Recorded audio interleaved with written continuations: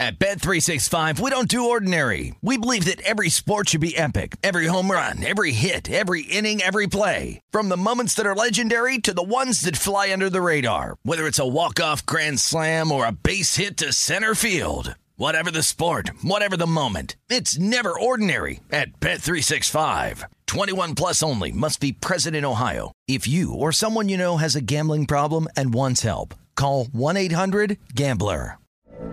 From BBC Radio 4, Britain's biggest paranormal podcast is going on a road trip. I thought in that moment, oh my God, we've summoned something from this board. This is Uncanny USA.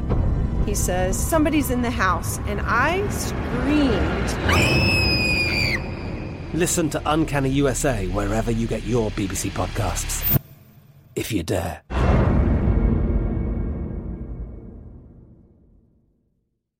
Dealing with pests can be a pain, but relax, Terminix can help. Because when pests show up, so does Terminix. With over 95 years of experience, they have what it takes to take on any pest problem fast. If your home or business has pests, don't stress it. Terminix it. Visit Terminix.com to book your appointment online today. That's TERMINIX.com. Countdown with Keith Olbermann is a production of iHeartRadio.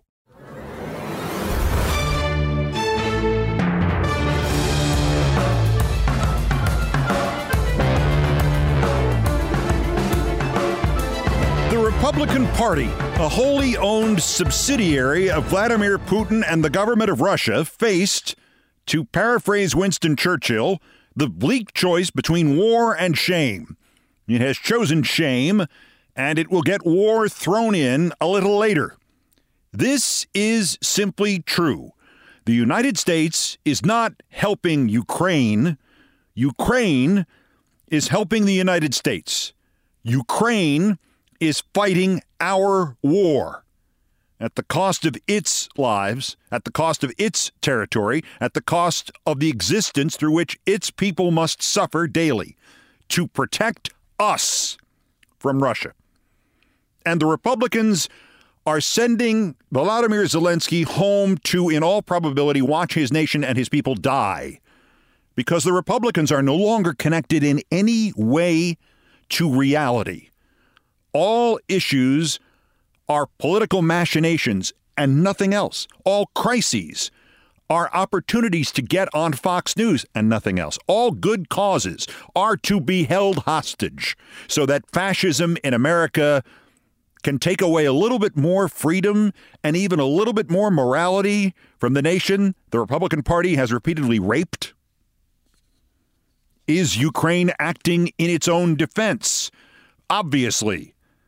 And it is, to once again repurpose the infamous George W. Bush phrase, fighting them over there so we don't have to fight them over here as well. They are the Russians, and their fascist madman's dreams are as non-secret as ours are. He wants to establish a country the size and the composition of the former Soviet Union. That would be all of Ukraine, Estonia, Georgia, Belarus, Latvia, half a dozen more. And that's controlled by proxy of what is now Czechia and Slovakia, Romania, Hungary, Bulgaria, Albania, Poland, and half of Germany. Half of Germany. Putin's response to what the Republicans handed him? The Russians have already carpet-bombed Kyiv this morning. And the Republican Party held the door open for the fighter jets, just as it tried to hold the door open for Adolf Hitler and the Blitzkrieg to subsume Europe 85 years ago. It will let Putin in and blame the Democrats about the Mexican border because the Republicans and the Republicans alone see a connection between a foreign dictator trying to absorb our allies and restart the full-scale Cold War. Some connection between that and immigration, which the Republicans do not actually want to solve anyway because the point of the, quote, border crisis is to make sure that there is always a border crisis so the Republicans can scare their voters with it. And yet, when Joe Biden says, fine, whatever you children want, we can couple these utterly unrelated issues, let's resolve everything, the Republicans' response to that was no. And we're going on vacation. And Mike Johnson says he will need to see a detailed play script on exactly how President Zelensky is going to win. And you think, man, would I pay good money to see Mike Johnson at the Ukrainian front and get to watch him break all known land speed records while running away, the weaselly little coward that he is. David Frum and I don't have a lot of use for each other, but David Frum has nailed it. On December 6, he writes in The Atlantic, Chuck Schumer issued the following invitation to the Republicans. Write an amendment detailing everything you want, and the Democratic Senate majority will let you bring it to the floor for a clean vote. That offer was rejected by Senate Republicans. How do you get to yes when the other side refuses to state its terms? Frum went further still. A lot of House Republicans do not much care about enacting laws and solving problems. Aaron Sorkin and I also don't have a lot of use for each other, but he also nailed it years ago in his script for the Michael Douglas movie, The American President. I'm swapping in real-life names here for the obstructionist conservative that Sorkin dreamed up. Quoting, whatever your particular problem is, I promise you Mike Johnson and Mitch McConnell and Dementia J. Trump are not the least bit interested in solving it. They are interested in two things and two things only, making you afraid of it and telling you who's to blame for it. That, ladies and gentlemen, is how you win elections. So the Republicans, and if you want a tonally different cultural analogy, anybody know their Doctor Who? The Republican Daleks send Zelensky, who has been doing our work for us, back to Ukraine because Biden and Schumer and the Democrats will compromise on the imaginary border crisis and will give the Republicans what they claim to want. It's a Republican win-win, and they say no. Because the Republicans are not here to govern, nor even to rule. They are here to destroy. All is over, Winston Churchill also said in 1938, about Czechoslovakia, part of the place that Putin wants back. Churchill said this in 1938 about Czechoslovakia, and I will again update his quote. Silent, mournful, abandoned, broken, Ukraine recedes into the darkness. She has suffered in every respect by her association with the Republican Party. I venture to think that in future the Ukrainian state cannot be maintained as an independent entity. I think you will find that at a period of time which may be measured by years, but may be measured only by months, Ukraine will be engulfed in the Putin regime. If so, the Republicans will then caucus and confer and wring their hands and pretend to pray and hope they can find the answer to the question, who do we get to blame this time? Now, there are people who know who to credit here. The president spelled it out yesterday. I would like it if he swore more, but otherwise, this gets to the point. The host of a Kremlin-run show literally said, and I quote, "Well done, Republicans. That's good for us." End of quote. Let me say that again. This host of a Kremlin-run show said, "Well done, Republicans. That's good for us." That's a Russian speaking. If you're being celebrated by Russian propagandists, it might be time to rethink what you're doing. On his own authority, the president was able to give Zelensky what the White House describes as up to $200 million in military aid and support. God knows when the next dollar will be or where it will come from. It still confounds me that the Republicans are actually opposing A, guns, and B, military spending, which ultimately winds up in the pockets of America's war industry. Hell, Bush and Dick Cheney connived an entire decade-long war in Iraq to do that. Here's Biden doing it for them, and the Republicans are stopping him. Even just from their own viewpoint, the Republicans are idiots. And there is, of course, a further irony here. Whatever the Republicans really want at the border in exchange for Ukraine aid. And at the border, bluntly, what they want is to expel all non-European white immigrants who are here, legal or otherwise, and then build some sort of wall behind them. Miles and miles of wall. At least 3 or 4 miles. But with 1,000 live stream cameras focused on it so they and Trump can pretend they are fulfilling their promises to their masochistic, slavish, subhuman cult.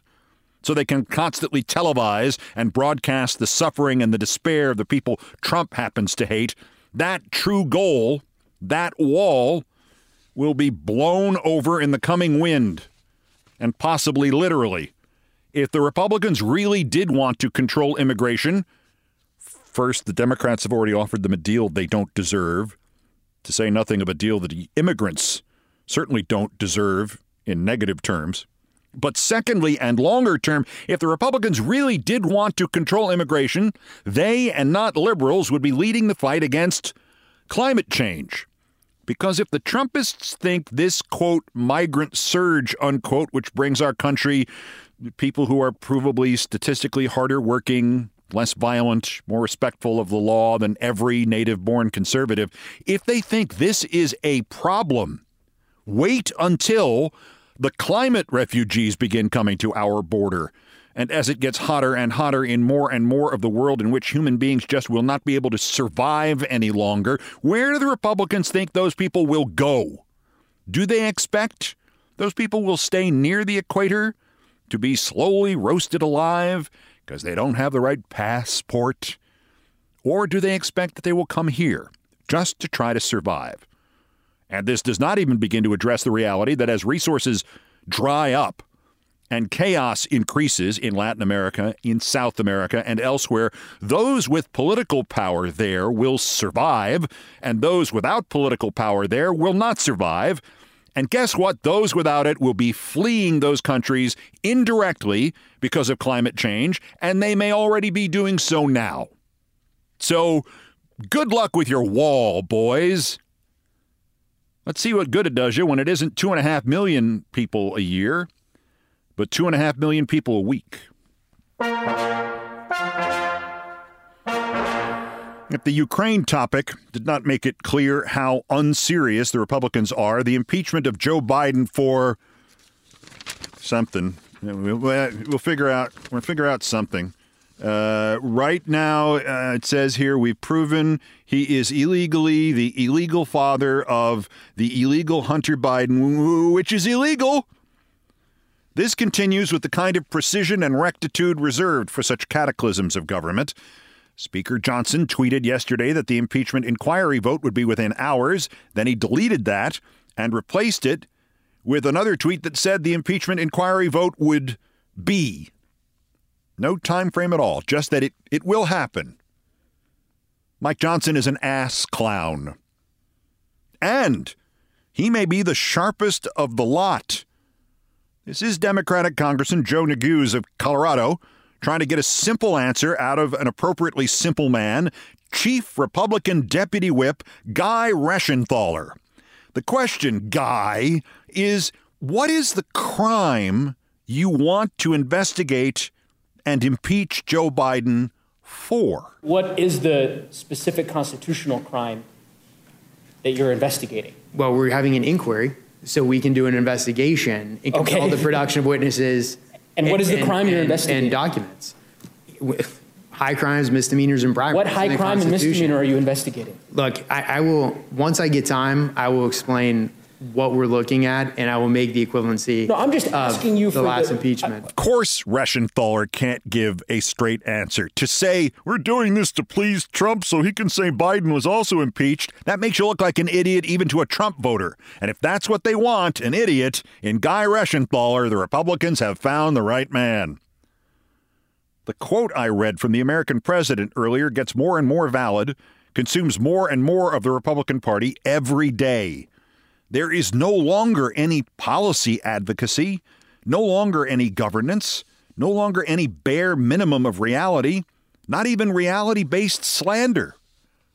Yesterday, Rudy Giuliani finished his second day of insisting he's not guilty of defaming Ruby Freeman and Shay Moss and will prove everything he said is true, while his attorney continued to try to prove to the court that, yes, while Rudy is guilty of defaming Ruby Freeman and Shaye Moss, he shouldn't have to pay for the damage to their lives.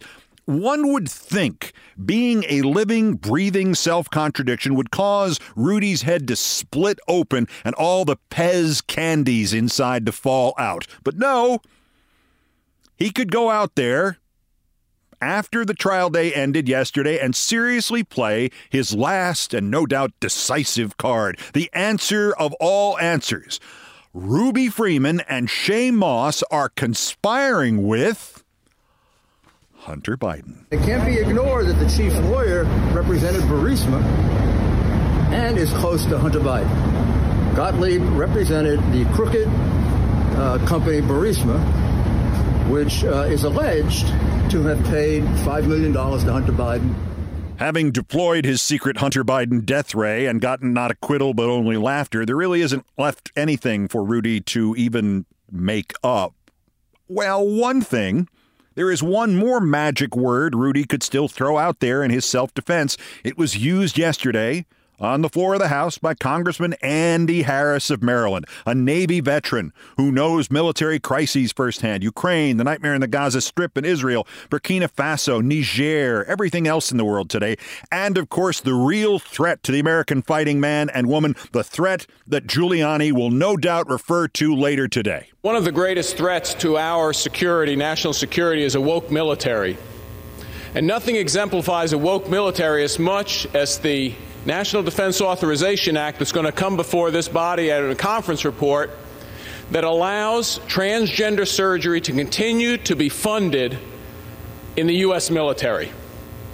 Now, I can guarantee you that Russia and China aren't using their military dollars to pay for transgender surgery, but here in the United States, we are, we will, and if this House and the Senate pass the conference report, that will be the official U.S. policy. Madam Speaker, that's not defense of the nation. That's a woke military that endangers our nation's security. Andy's an anesthesiologist. Andy is also the son of an anesthesiologist. Andy was also a Navy anesthesiologist. So Andy is an anesthesiologist veteran. And as you just heard, I'll take odds of 6-5 that anesthesiologist Andy is high on his own supply. The military in China and Russia, Andy, they're slaves. Ours, Andy, is an all-volunteer military. U.S. Army, Navy, Air Force, Space Force, all of them. They have to offer medical deals that are at least as good as the one Amazon offers. Nitwit.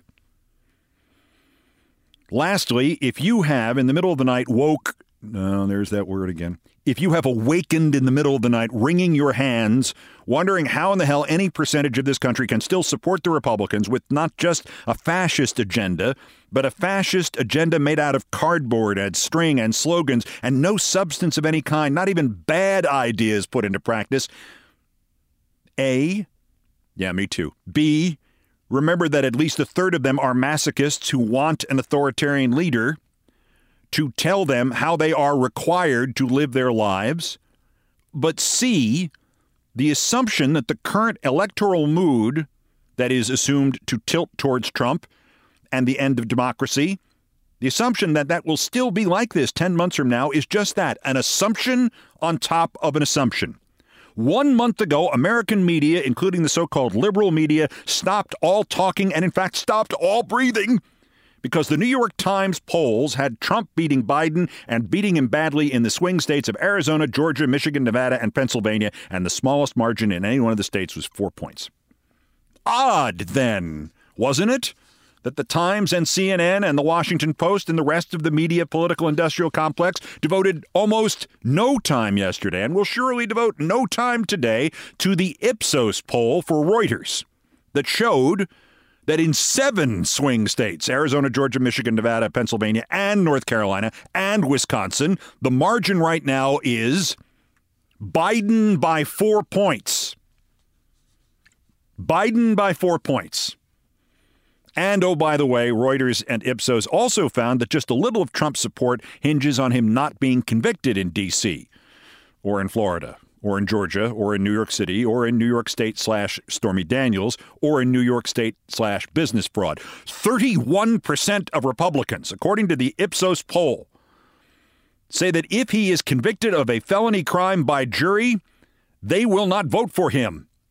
And if 31% of Republicans do not vote for Trump, Biden is going to win by 250 electoral votes. Funny they didn't cover those polls yesterday. Maybe next time Reuters should include the important issues to get fuller coverage. You know the important issues. Woke and Hunter Biden.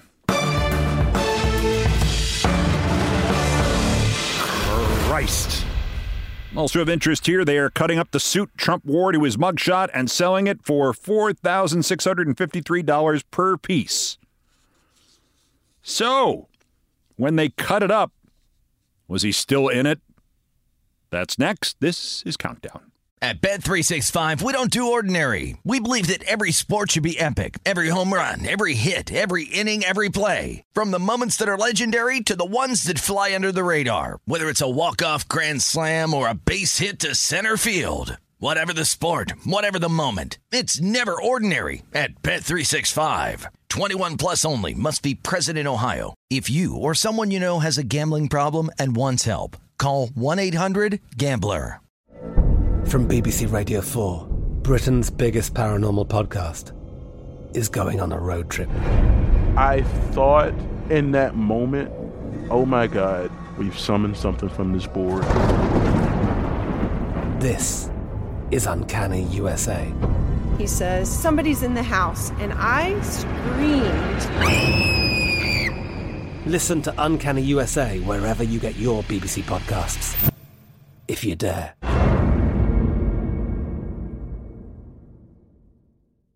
This episode is brought to you by Terminix. Terminix can't help you run for office or take on the country's biggest problems, but they can help you solve one of the peskiest problems at home, pests. You know, the ants in your kitchen, the roaches under your sink, even the termites in the walls. Because when pests show up, so does Terminix. No matter what type of pest it is, they can Terminix it fast with personalized pest care that puts you in control. Their expertly trained technicians may not know intricate political strategy, but they know their local pest pressures, and with customized plans tailored to your specific situation, you get everything you need to not just get pests out, but keep them out for good. Between their speedy service, caring technicians, and over 95 years of experience, it's no mystery why they're trusted by homes and businesses everywhere. So if you have a pest problem, don't stress it, Terminix it. Visit Terminix.com to book your appointment online today. That's TERMINIX.com to book online today. This is Countdown with Keith Olbermann.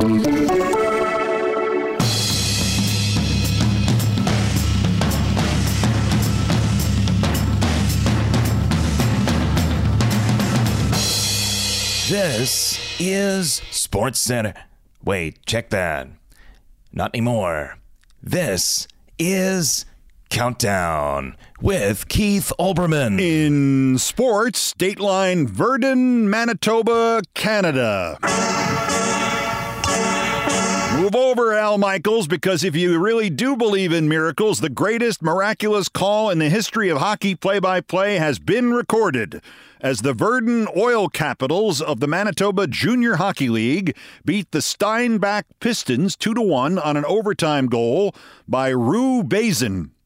And I'm not really sure that any of those details are included in this epic bit of sports play-by-play broadcasting history. But so what? Joey Bielik has it. He turns back. Looks like they're doing a little reverse that you might see in football. And here comes Bazin. He's got some speed. Split the D. Oh, what's he going to do? He's shooting the roof, Daddy. Oh, look at that. Look at this. Look at that. Look at that. Look at this. Look at that. An apparent callback to an episode of the animated TV series Bob's Burgers. But who knows for sure?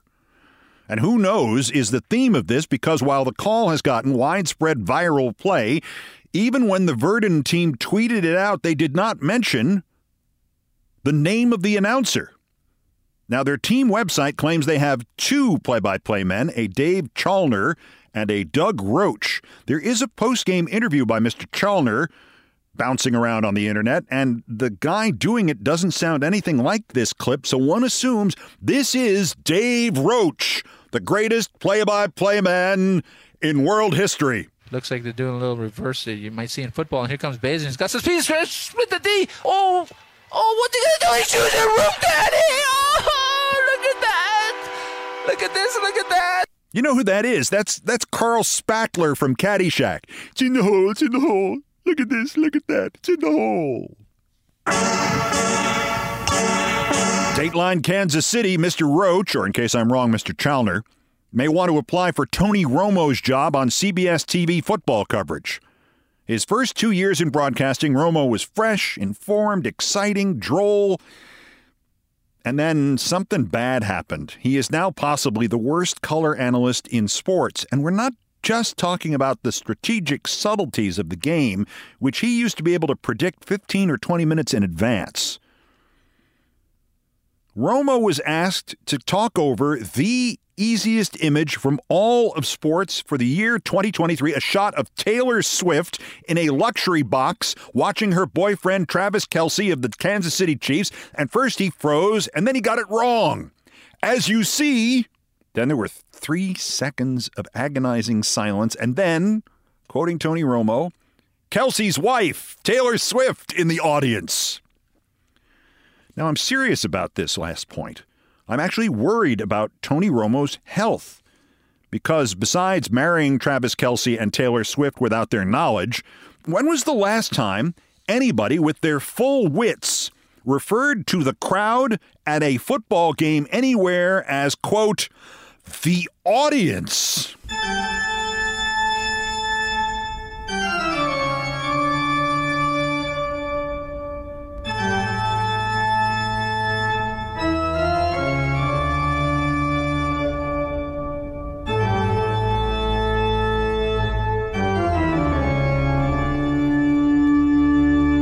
Still to come on Countdown, you ever climbed a rock? I mean, a real, 20-foot tall rock? You ever climbed a rock in a business suit? Have you ever climbed a rock in a business suit and in brand new dress shoes that have been polished to an amazing gloss by continual exposure to sand and rain? I have, and I have lived to tell you about it. But not after first I fell about 20 feet off that rock. Things I promised not to tell next. First time for the daily roundup of the miscreants, morons, and Dunning-Kruger effect specimens who constitute today's worst persons in the world, and that day I would have been on this list. The Bronze, COP28, the climate change conference. Now, who could have seen this coming? Just because the president of COP28 was an oil baron, literally a sultan from the United Arab Emirates, COP28 has closed in disaster with an unresolved nightmare as of recording time. The draft version of the collective final statement from the world's attempt to stop planetary disaster from climate change said nothing about phasing out fossil fuel use. In fact, it demanded that American gas stations resume giving out free commemorative presidential coins with every 10-gallon purchase. No, I made that last part up. Sadly, I did not make up that first part. Worser, MSNBC. The New York Post reports that viewers of the Morning Joe program had a most unexpected experience day before yesterday when the start of the show was delayed by 12 minutes. When co-host Mika Trump enabler Brzezinski came on and thanked everyone for bearing with them. After 12 minutes, apparently for the first 12 minutes, there was a series of promos, unexpected reruns of Lawrence O'Donnell's show from the night before, or was it from the year 2013? No one could really tell. And a still shot of the Capitol with Teenaged Wasteland from The Who playing in the background. So none of it made any sense and nobody knew what was going on. I thought they said this edition of Morning Joe was different than every other edition. But the winner, the worst, Trump. Nah, this is something different. Without expanding the con, you're not truly a con man anymore, and he is truly a con man. Before, it was trading cards, showing him buff and on a horse and as a hero, as a cartoon character, accurately. Now, he has expanded into another staple of the sports card industry, the game-used relic card. Trump is selling a special card with his Atlanta mugshot photo and attached to it a certified, authenticated swatch from the suit he wore that day. It's a prison-used suit card. Now, at first blush, it seems as if it costs $99, which I will admit, given that my 2008 Topps game-worn tie baseball card can be had for $12 on eBay, $99 isn't bad. Like it or not, he's a president. You'd pay $99 for a James Buchanan game-worn cravat card, wouldn't you? But on closer inspection, there's a con within the con. Turns out to get one of the actual swatches from the suit he was wearing while he was arrested, you have to buy 47 of the cards at $99 each. That means your cost is just $4,653 per card. For the punchline here, I'd like to quote David Frum for the second time in this episode. About the swatch card, Frum writes, quote, "The good news for Trump finances is that when you wear an XXXXXL, there's a lot of fabric to sell." Dementia J.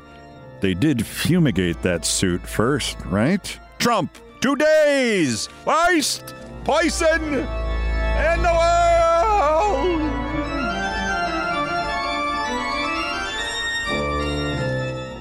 At Bet365, we don't do ordinary. We believe that every sport should be epic. Every home run, every hit, every inning, every play. From the moments that are legendary to the ones that fly under the radar. See for yourself when you sign up today and get $150 in bonus bets when you bet just $5. Whatever the sport, whatever the moment, it's never ordinary at Bet365. 21 plus only. Must be present in Ohio. If you or someone you know has a gambling problem and wants help, call 1-800-GAMBLER. Terms and conditions apply.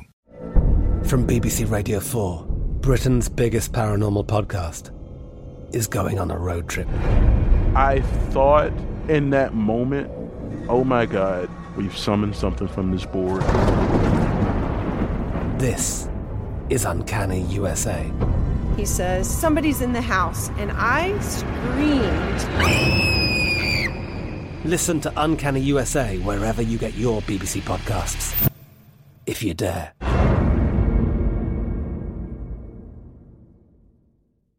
This episode is brought to you by Terminix. Terminix can't help you run for office or take on the country's biggest problems, but they can help you solve one of the peskiest problems at home, pests. You know, the ants in your kitchen, the roaches under your sink, even the termites in the walls. Because when pests show up, so does Terminix. No matter what type of pest it is, they can Terminix it fast with personalized pest care that puts you in control. Their expertly trained technicians may not know intricate political strategy, but they know their local pest pressures, and with customized plans tailored to your specific situation, you get everything you need to not just get pests out, but keep them out for good. Between their speedy service, caring technicians, and over 95 years of experience, it's no mystery why they're trusted by homes and businesses everywhere. So if you have a pest problem, don't stress it, Terminix it.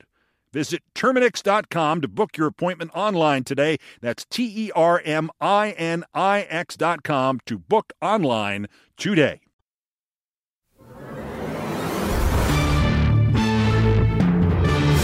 To the number one story on the countdown and my favorite topic, me and things I promised not to tell. And it was this time of year in 1996 when my agent called me at ESPN. There's an ad agency in Santa Monica. They just called me. Would you like to do 2 commercials for Boston Market? I answered with profound indifference. Okay, would you like to do 2 commercials for Boston Market for $250,000? I believe my next words were, well, I can't do them today, but sure. They faxed me the scripts. They're actually pretty funny. Very well done. I think you'll like them. I believe my next words were, if I don't have to kill anybody in them, call them back and say yes and get the money. Since the idea was these ads would run on sports telecasts, most of them on ESPN, my yes got back to management at ESPN pretty quickly. You can't do these, one of the executives explained dismissively. We don't let anybody do commercials. I laughed. Every one of us has done the This Is SportsCenter commercials. Some of us have written the This Is SportsCenter commercials. You don't even give us days off for making them, let alone give us money. This is money I don't have to ask you for. The executive shook his head. Those aren't commercials. Those are promotional announcements. They're in your contract. Nobody here does commercials. I said, Chris Berman has done a beer commercial in 3 out of the last 5 Super Bowls. My commercial is just for food. Well, he's Berman. I pointed out I went to high school with him. And I was the star of their most popular program, a little thing called SportsCenter. TV Guide had just named us one of the top 10 shows on TV. Shows, not sports shows. Us and Seinfeld. Sorry. Well, now I got a little angry, which never happened to me at ESPN, and I went to my ace in the hole. My contract expires in like 10 months, and you know I intend to leave. And during those 10 months, you're going to pay me about $260,000. So Boston Market is going to pay me $250,000 for 2 days' work instead of 10 months' work. Plus, they're going to take me out first class to L.A. for a couple of days, and they're probably going to do some radio spots, and I'll make another $25,000. So you're giving me a choice? Make, say, $275,000 in like 5 days for them, or make $260,000 here between now and next September when I'm planning on leaving anyway.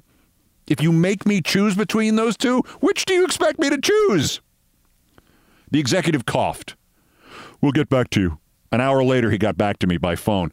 Okay, we see your point, but there's still two problems. We can't just let everybody do commercials. I said, well, why don't you just let anybody who went to the high school that Berman and I went to do commercials? He did not laugh at that.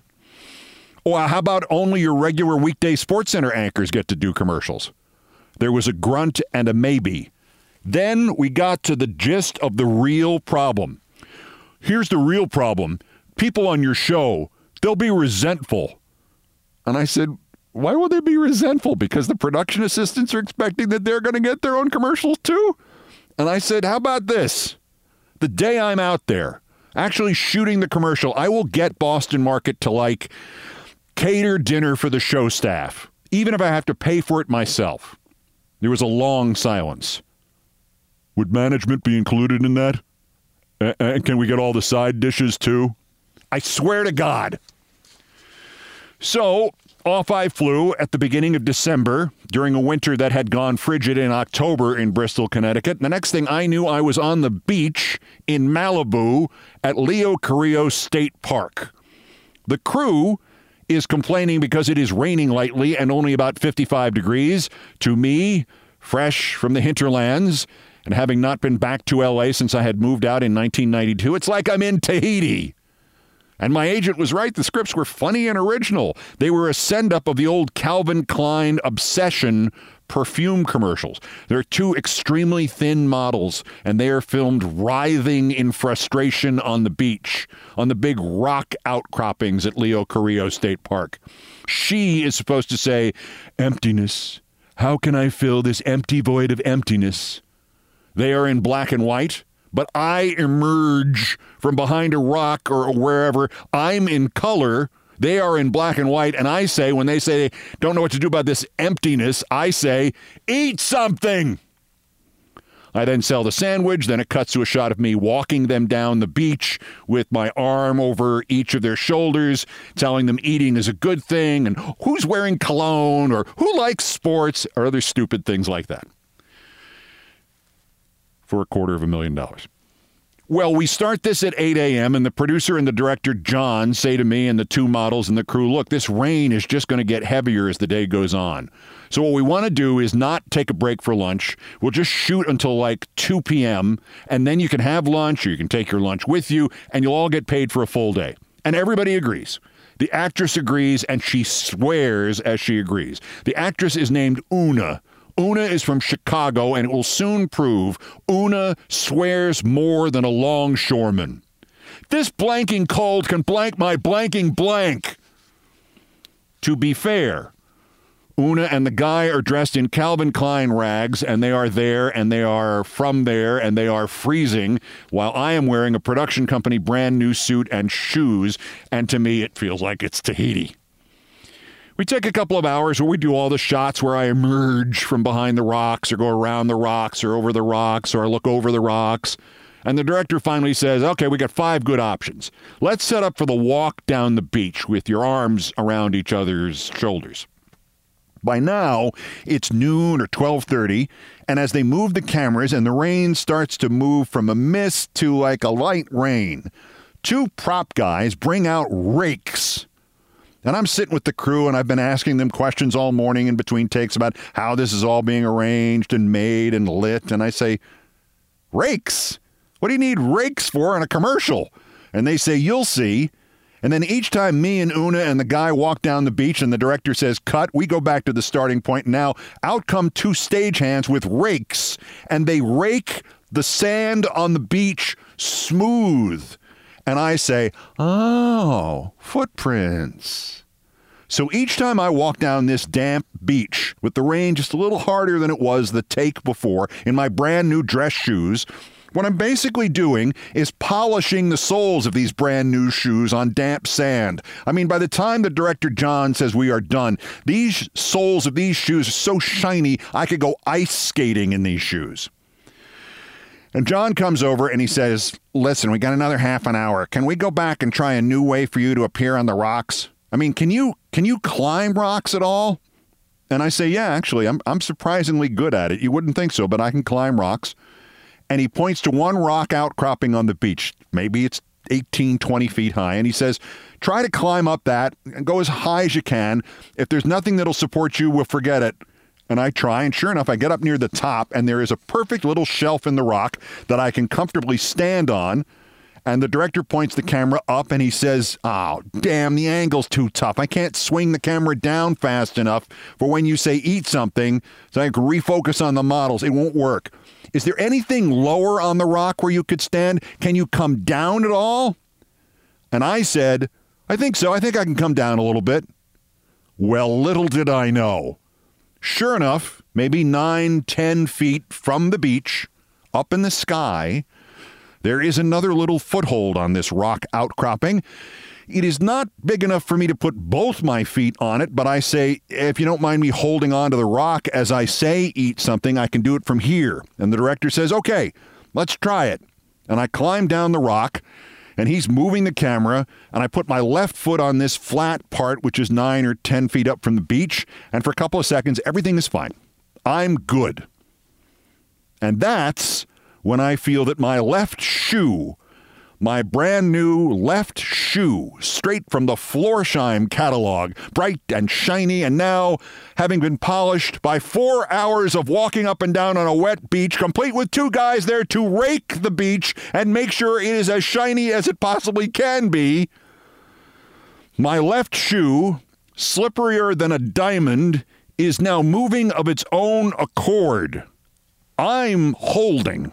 I'm doing a good rock climbing job, but the shoe is not holding. Hey, I say with some alarm, I'm about to fall off. I hit the sand no more than 5 seconds later, so that's about a 16-foot drop from my head to the beach. And for weeks, for years, still to this day, it has amazed me more than anything else that happened. It has amazed me how much went through my mind before I crashed. In fact, before I actually fell. I know I did a quick height calculation. 15, 16 feet. I recognized that the outcropping was so vertical that I was unlikely to hit any of the rock on the way down. But just the same, I remembered that the rocks continued under the sand, see? I took 2 years of geology, and this was going to be a hard landing. More amazingly than all that, though, I had taken judo as a kid. I hated every minute of judo. 1965, 1966, so 26 and 27 years before we shot this commercial. I was in the studio, the judo studio in White Plains, New York, the day of the 1965 Northeast blackout. And the only happy memory of the entire judo experience I had was when our instructor, Bob DeRocher, locked us in the dojo that had been converted from a store that had a front door that was set in several feet from the street so they could put display cases up. And now it's pitch black, so he went out and got his Volkswagen Karmann Ghia, drove it up over the sidewalk into that set-in entryway of this converted storefront. He put his high beams on. He flooded the dojo with enough light that we kids could change out of our judo stuff and back into our regular clothes and wait for our parents to come get us. He did a great job. I didn't like the judo so much, but his blackout operations practice was superb. So now, with all of this having gone through my head in a second, I began to fall, and everything else from that year of once-a-week judo classes comes back to me. Relax as you drop. The more of your body that hits, the less you'll get hurt. Hands protect the head. Drop like a sack of sand.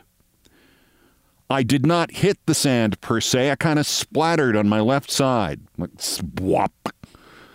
As I rolled over onto my back and took a breath and sat up, of all people, Una was the first to race over to me. "You want some blank and tea?" I said, no thanks. Let me see if I'm dead. The grips tried to help me to my feet, but I felt some very sharp pain which suggested we should slow down. The problem was, though, even if I needed an ambulance, there was no way to get one down to where we were shooting, as that rock outcropping that I had just fallen from suggested. I like to call it a cliff every now and again. Leo Carrillo State Park had a real cliff in it and a flight of stairs. 100 steps, 200 steps up to Pacific Coast Highway and a park. Sure enough, I was able to stand, but I couldn't move easily. Everything hurt. So the two biggest members of the crew let me drape my arms over their shoulders, exactly the way I had draped my arms over their shoulders of the models during the beach shot. I stopped for a second. "Hey, Ona, you sure you don't want to franken carry me up the stairs?"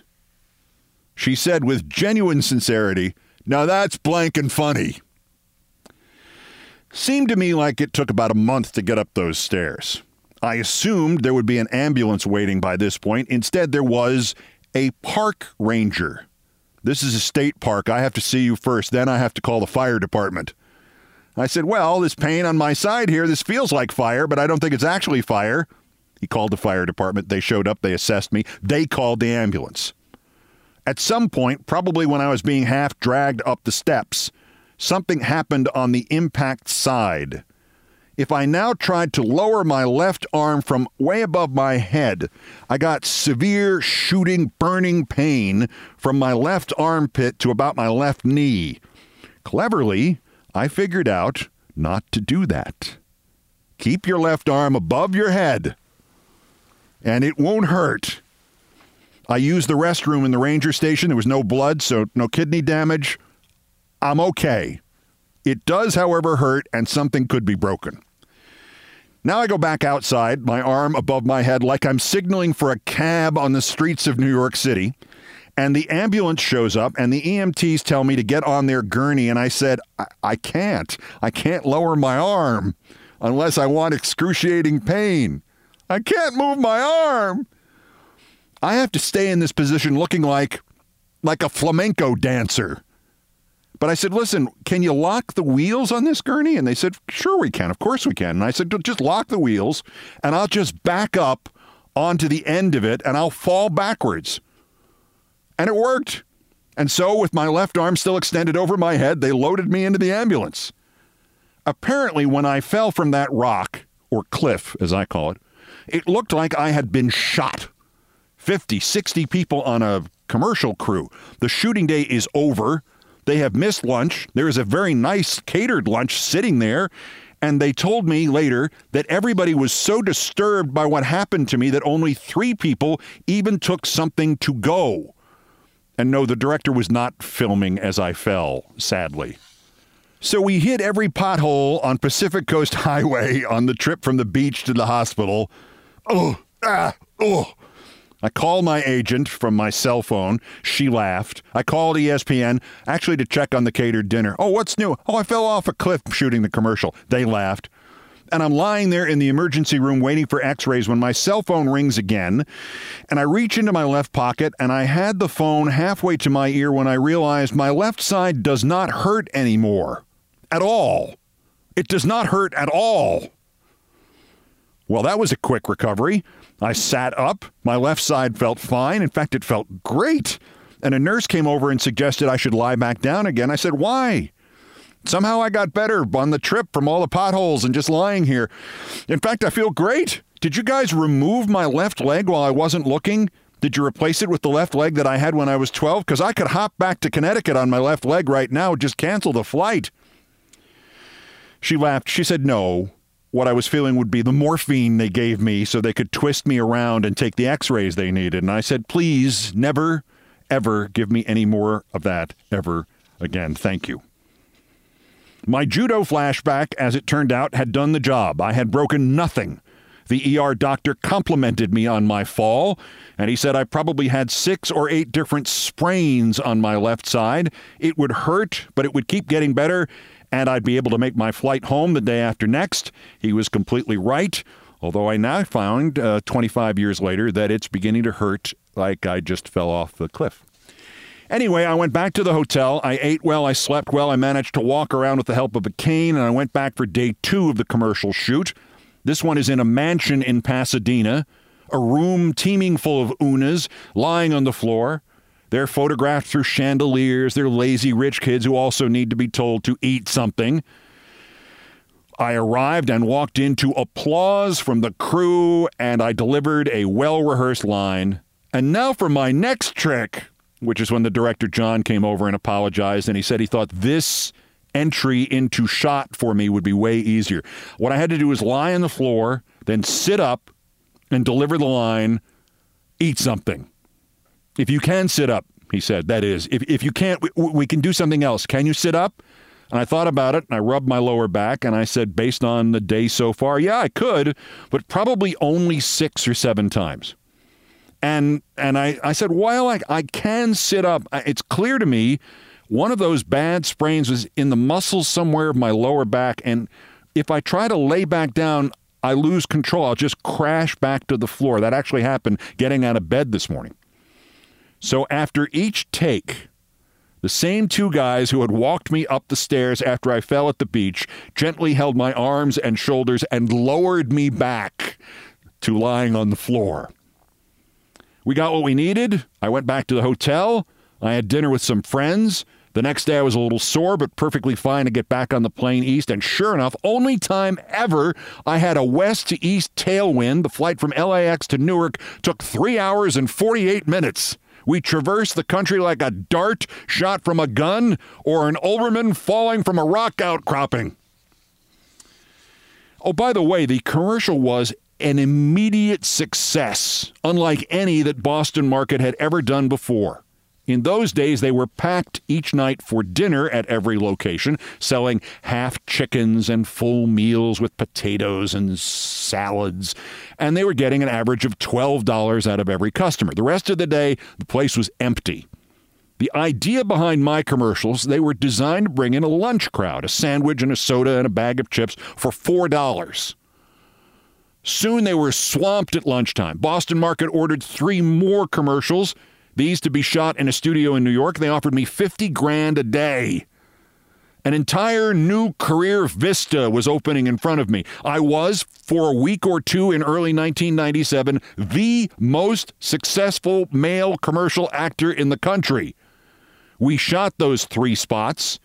I interrupted a grunge concert to shout, "Eat something" at the band, and then I got carried off by the crowd in a mosh pit. And I interrupted a Romeo soap opera surgeon coming on to his nurse by rising from the operating table to shout, "Eat something."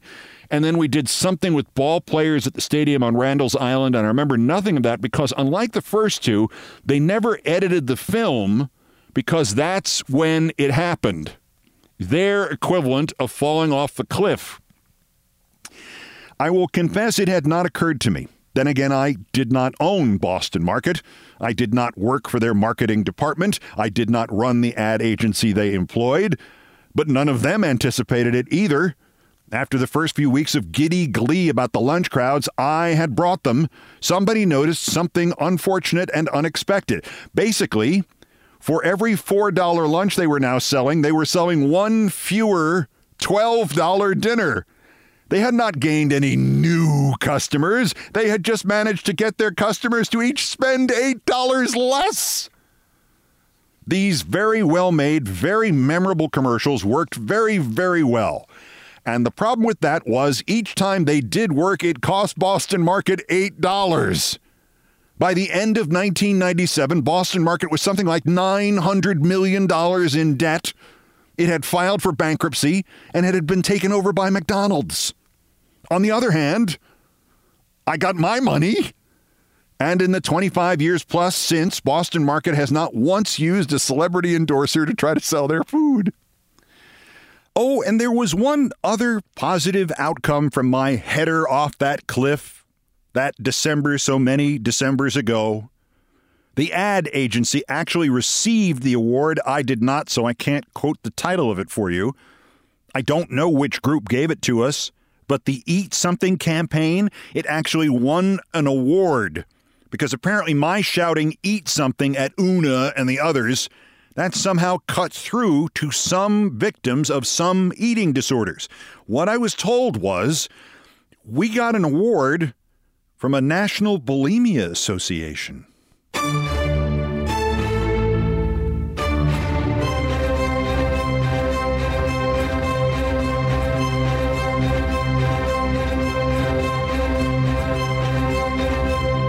I've done all the damage I can do here. Thank you for listening. Countdown has come to you from the Vin Scully Studios at the Olbermann Broadcasting Empire in New York. Do me a favor, if you would. Send this podcast to somebody who does not listen to it, who you think should. Just one person. The growth to be accomplished by conventional promotion may have hit its limits. So we have to get creative here, and by we, I mean you. Countdown musical directors Brian Ray and John Philip Chanel arranged, produced, and performed most of our music. By our, I mean mine. Mr. Chanel handled orchestration and keyboards. Mr. Ray was on the guitars, bass, and drums, and it was produced by TKO Brothers.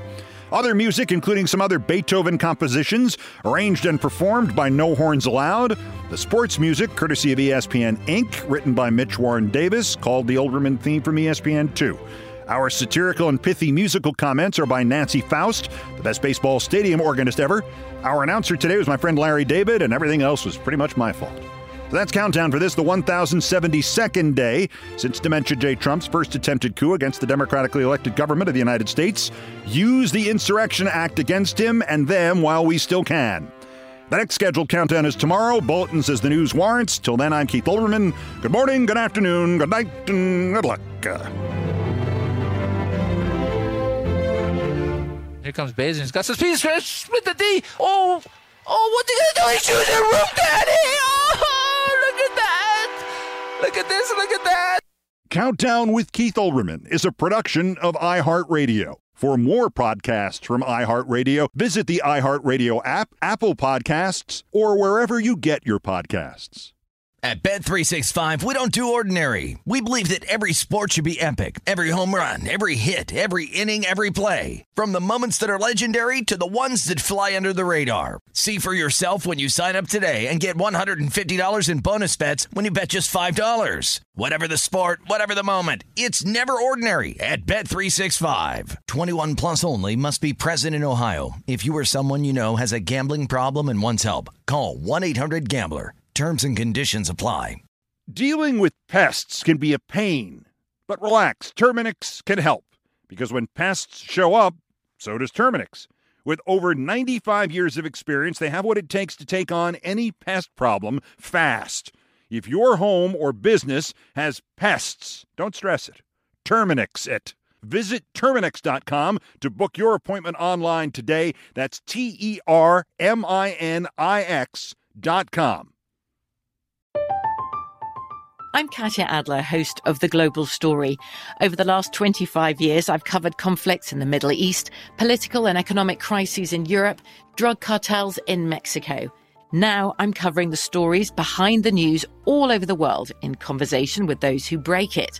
Join me Monday to Friday to find out what's happening, why, and what it all means. Follow The Global Story from the BBC wherever you listen to podcasts.